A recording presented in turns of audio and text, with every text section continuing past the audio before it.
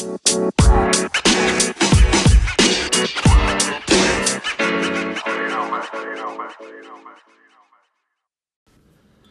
to episode 21 of Our Lincoln. Today's episode is sponsored by CityX. Visit Lincoln, MR7 Marketing and the White Hart Hotel. I'm joined today by Nikki Cook, the Chief Exec of Lives. Nikki, welcome and thanks for coming on to the show.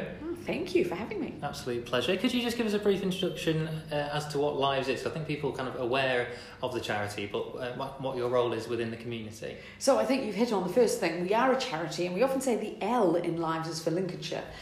We are a Lincolnshire-based organisation that responds to 999 medical emergencies across the county. So if you are having a medical emergency and you phone for an ambulance, there's a fairly good chance that a Lives volunteer responder will be one of the people that comes through your door to offer you that immediate aid that you need with whatever it is that has caused you to make that call. Fantastic. And I guess that's particularly relevant across Lincolnshire because of the rural nature of the county. Is that something that's kind of was the reason for being for Lives, really, to be able to respond sooner the ambulance service locally? Yeah, I think that's our whole reason for existing, really. We are a large rural county. We've got about 1 million people, but spread over a huge area. I was doing some statistics the other day. There's only something like 800 miles of A road in this country. In this county, we've got a couple of hospitals, but we don't have a major trauma centre.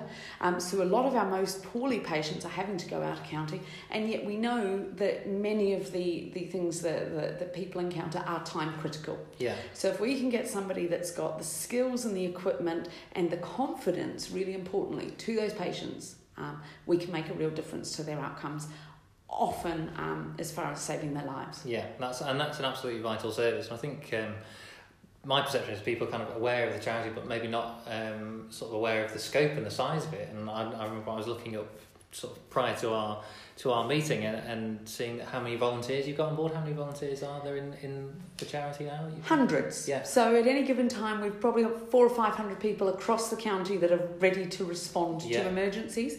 We've got several hundred more that are involved in other capacities. And I think it's fair to say that there is no organisation in the country that has either the scope of what we do, so the real breadth of things that we offer to the people of Lincolnshire, or indeed the scale, that does it to the extent that we do. So we're really quite unique and something that Lincolnshire should really be quite proud of. Absolutely. In terms of the kind of service that you guys offer then, what would a typical call out look like for Lives when a phone call comes through and your guys are out on the road? What typical scenario would be? So I think the answer to that is there isn't anything typical. I think people often think of us as the cardiac arrest people. If you're having a cardiac arrest, a Lives responder will get to you with a defibrillator, do CPR and do those things that give you the best possible chance of survival. And that's really important, and we do that. Yeah. But actually only about 1 in 80 of our calls is a cardiac arrest. Okay. We're just as likely to go to somebody who's having breathing difficulties, perhaps a diabetic emergency. They might have been involved in a road traffic collision. They might have had a fall. They might have had an industrial accident. Yeah. So we go to the whole breadth of calls, and we've got people with all different skill levels to be able to respond to that, from lay people that perhaps have joined us and have had no medical experience before they've done that, through to doctors that are either GPs, A&E doctors or anaesthetists that bring really advanced skills far beyond what you would see on the back of an ambulance to an emergency. That's interesting. I was going to ask you what a typical volunteer might look like actually for Lives, but it sounds like a huge variety of people then get involved. Absolutely, and there isn't any kind of prerequisite. We like to think that if you want to make the commitment to the organisation, to your training and development and your skills and to your community, then we will invest in getting you to the level of skill you need. I spent some time just earlier today doing some work around one of our responders who's a butcher. Mm-hmm. But at the same time we have people that are doctors, nurses, paramedics, so a whole range of people. Fantastic. In terms of the sort of things that you do to raise awareness of the charity, obviously a lot of events and things take place. What are the typical ways that you go about kind of addressing the fundraising challenges? And maybe firstly give us an insight into what the challenges are for a charity like yourselves in terms of the amount of fundraising you need to do in order to be able to operate such a great service. So funding for any charity is always the most difficult piece, and for us, for our community first responding type activity, we need to raise about £1 million a year. Yeah. So that's a Huge lot. amount. That's a lot of money, and we do that in all kinds of ways. We have some very generous supporters that make small regular donations to us often, and then we have a lot of community groups that choose to support their local responders, perhaps by doing fundraising events, pub quizzes, cake sales and the like, and all of those things are really important. They all make a difference. Absolutely. So we've got an exciting milestone coming up for the charity, 50 years that it's been in existence. And I'm aware of some quite exciting plans that you've got personally to take part in some fundraising activities. Do you want to give us a bit of an insight into what some of those are? Well, we are 50 this year, which I'm very proud to say means that the charity is slightly older than me, but not by much. Not by much. And that's a really big milestone. And we've evolved a lot. We started as an organisation that was some doctors responding to road traffic collisions, because in those days, ambulance drivers were literally ambulance drivers. Now we still have those doctors, but we have the whole community first respond, and we do a lot of education as well. And I don't think people often realise that that's part of the breadth of what we bring to the community. So being such a big milestone, we've got lots of things planned. At a personal level, I was thinking, what are some 50 related challenges that I could perhaps do around things that I enjoy doing when I'm not working. So on the 28th of March at the Hubbards Bridge Community Centre, I and some of my dancing colleagues will be attempting to dance 50,000 steps for Lives, which we think is going to take about 8 hours. Incredible. Should I survive that, in the summer I have an intention to play 50 holes of golf in a day. Yeah. And to answer some of the questions I've had about that, no, it won't be pitch and putt. And then one of the other things I like to do is power lift. Okay. And so I have this plan later in the autumn, when I've recovered from the golf, to attempt to lift 50,000 kilograms in a day. Wow. So that's my commitment this year. But we've got people doing all sorts of things.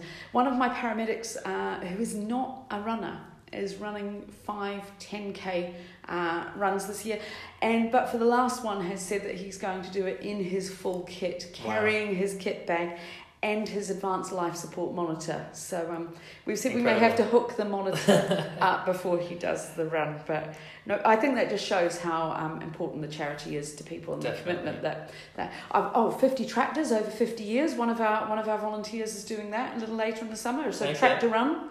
50 tractors, all over 50 years of age. Incredible. I've heard of a 50 cake sale that's happening in Louth, I believe, a bit later on in the year. So lots of 50 things. Amazing. And do you find, I guess, that people that have been that have benefited from the great work that you do you find they often tend to kind of become great supporters of the charity, and they want to kind of give back and get involved, or families of people that have been involved in those sort of things, do they tend to sort of become a big advocate of the charity? So my answer to that is yes, but.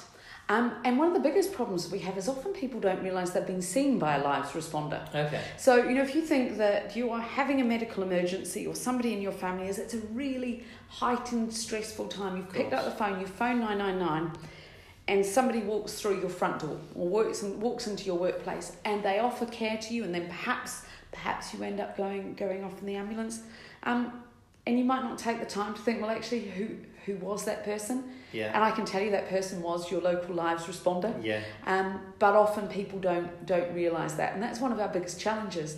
I suspect that every year, of the thousands of people we see across the county, maybe half of them don't realise that they've actually even been seen by us. Yeah. So I think, yes, those people do turn into fabulous supporters if they know that we were there. Yeah, definitely. I've seen, again, while sort of doing a bit of research as well, some of the other activities people get involved in. People can take part in charity events and choose you as their chosen charity, things like Lincoln 10K, obviously. But you also have is it a snowshoe charity trek coming up? Is it in Finland? I know. We've never done this before, so this is something new for us. But next year, and there will be a group of people that will be trekking across the Arctic Circle, wearing snowshoes, to raise money for Lives, which I just think... Somebody's pointed out to me that I'll be 50 next year, and maybe it would be a good milestone. Yeah, I'm not sure about that. Not quite. Do you know what? I'm fine with the dancing and the lifting and the go, but I don't like the cold. Right. Yeah, it's probably not the best one for you. We'll see. Case, no. We'll see. They have a habit of twisting my arm. We'll see. Fantastic. And so coming on to a little bit more about yourself then, Nikki, you mentioned that you've been chief exec for now 4 years at Lives. What changes have you seen in the organisation in those times during your time there? I think, so it's pretty much exactly 4 years that I joined, and it was the first time the charity at that point was 46 years old and hadn't had a chief exec before. Oh, really? Wow. So it was a real milestone, and I think real testament to, I think, the bravery really of the trustees of the organisation, that they brought somebody into that post. And the organisation has always had a real relevance, I believe, to Lincolnshire, but that story hasn't necessarily been told. Sure. So one of the things that we've been really focused on is how do we tell the story of these people volunteer. Yeah. And they volunteer to put themselves into some really difficult, challenging situations that you and I hopefully will never encounter, and yet they do it willingly, and they do it because they care about their neighbours and they want to make a difference. So part of the focus has been on telling that story, but the other part has been on looking at what are the skills that we have within our people, and what can we do to use those to make a difference to our neighbours. I said right at the beginning that the L in Lives is for Lincolnshire, and we're a Lincolnshire organisation, and I want us to be able to make the biggest difference that we can in this county.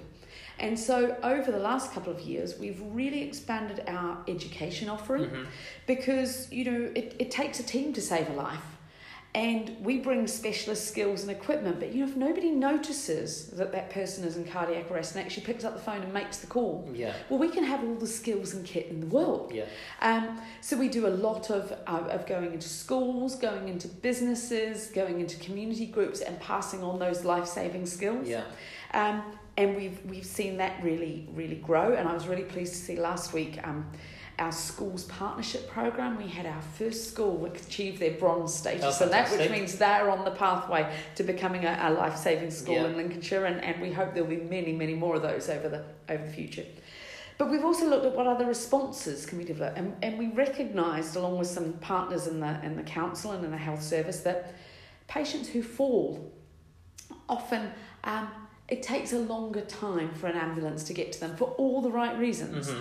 But getting to them quickly can make a difference to their outcomes. Sure. So for the last year, we've been piloting, working with the ambulance service, the Community Health Trust and the County Council, piloting a Lives response to patients who've fallen to get to them more quickly. Is that because they're kind of lower down on priority for the ambulance service? Well, you can imagine the ambulance service, their number one priority is immediately life-threatening calls, and then they have various response targets from that. So if we can use our skills to get to those patients more quickly, then that's a great outcome. And then we're just in the process of launching something that's really exciting. It's our community emergency medicine service. Okay. Now this is a new thing. They're doing a little bit of this in London, and they're doing a little bit of it in Wales. But by the time we get this properly up and running in the summer, this will be the biggest community emergency medicine service in the country. Fantastic. And it's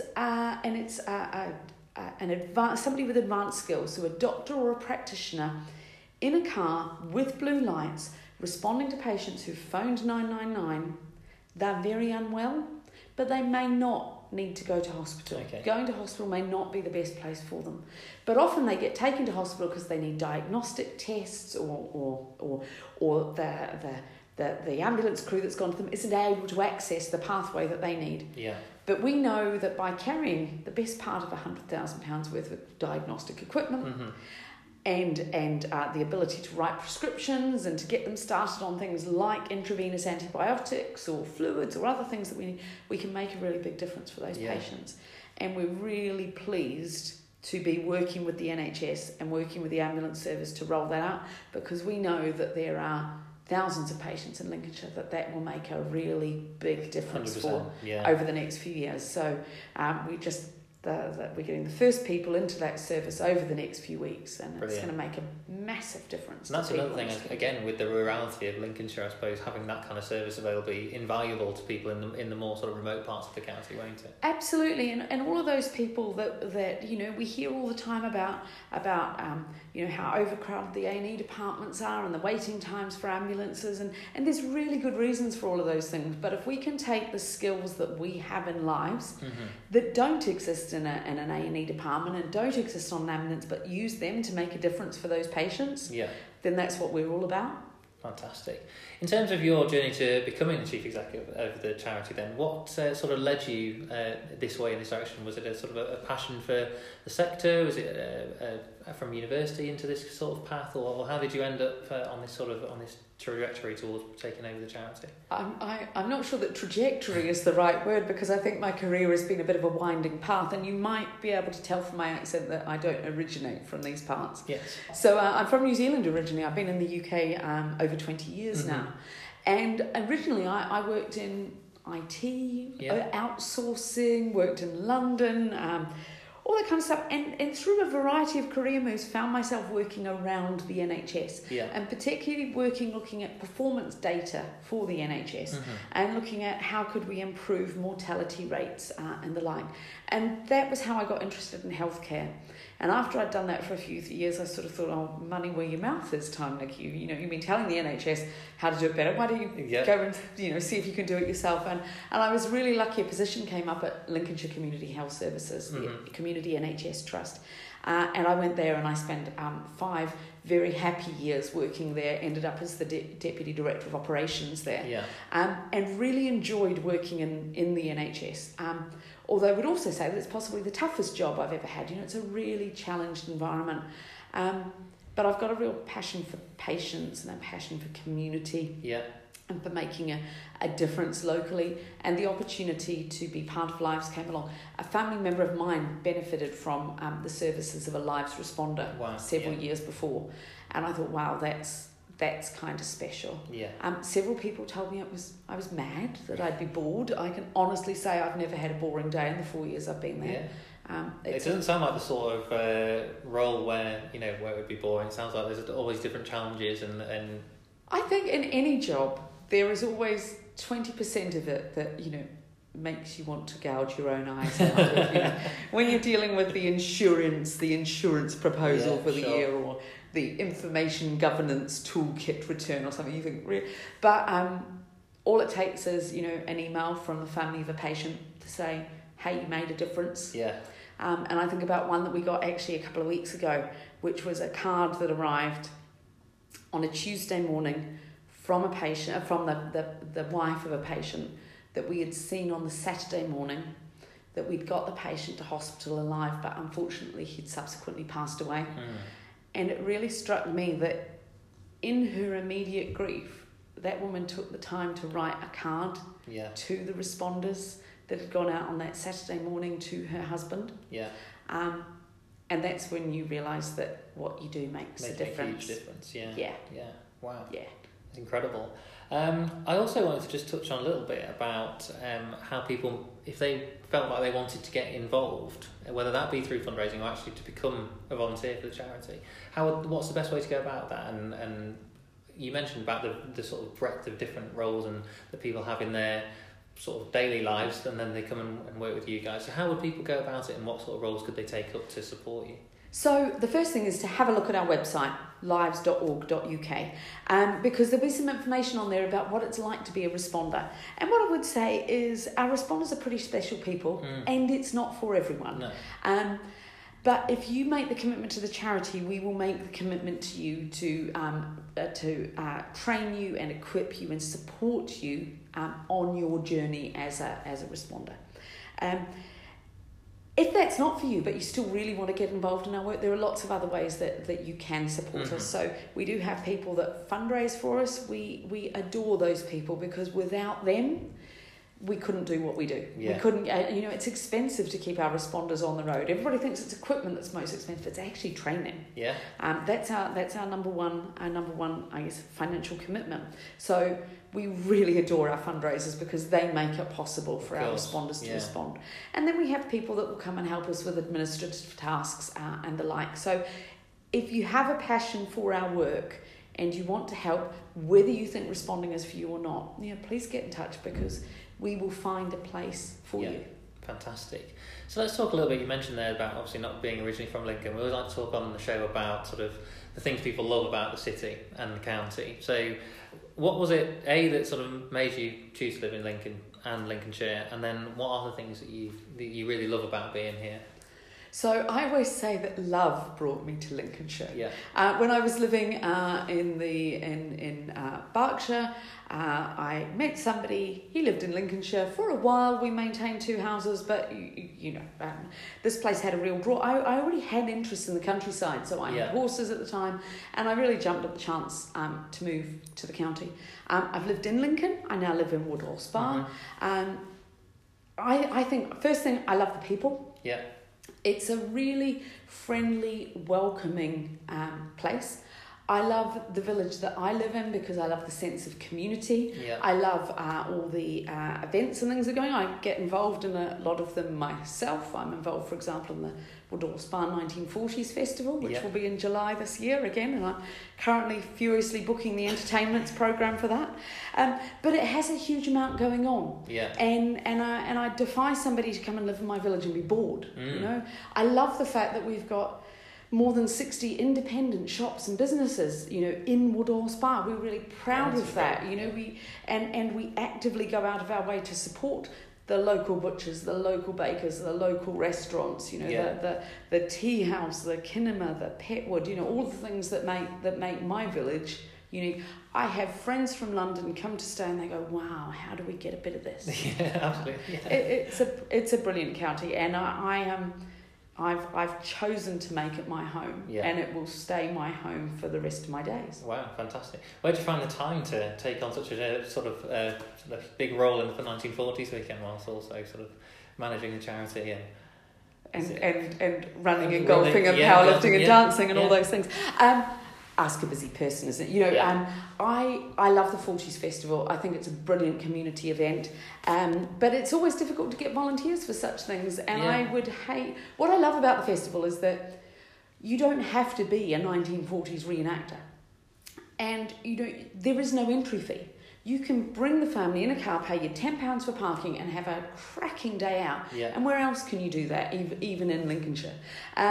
And I would hate to see something that has such community spirit and brings so much pleasure to so many people fail for the lack of people wanting to get involved in supporting it. So I think I was in a coffee shop in Woodall a few years ago, and I got convinced by our chair of the committee, and several years later I'm still doing it. Okay, let's touch on powerlifting a little bit as well, because you mentioned that you're going to be doing that as part of a challenge for Lives. A slightly unusual hobby, perhaps. How did you get into that, and is it something you've been doing for a long time, or...? So I belong to a women's powerlifting club that's based in Lincoln called Dark Side, and we've got a gym just off Outer Circle Road, and it's a strength and conditioning gym where most of us powerlift. There's people that run, there's people that do other crazy stuff, and I love it because it is a really supportive space. It's a gym with no mirrors, no scales, and bowls of sweets on the gym floor, right? But it's not about what you look like. No. It's about how you feel and what you can do. Yeah. And that doesn't mean that, you have to lift really heavy to be amazing. It's about what you can do for yourself. So I got tricked into it because it's not the kind of thing I'd ever have gone to. A friend of mine wanted to go to this new exercise club and she didn't want to go on her own. So I said, well, okay, I'll come with you. And 3 weeks later, she didn't like it and I was hooked, and I've been doing it for about 5 years now. Yeah, wow. And I train a couple of times a week, and just getting back into it after a bit of a layoff for some surgery, but back into the gym this Saturday for the first time in 3 months, and can't weight. In preparation for lifting those 50,000 kilograms. Do you know what? It's completely doable if you break it down. The key is to not be a hero, not lift really heavy, just lots and lots of low reps, and just, I reckon 6 or 7 hours we'll hammer that out. Fantastic.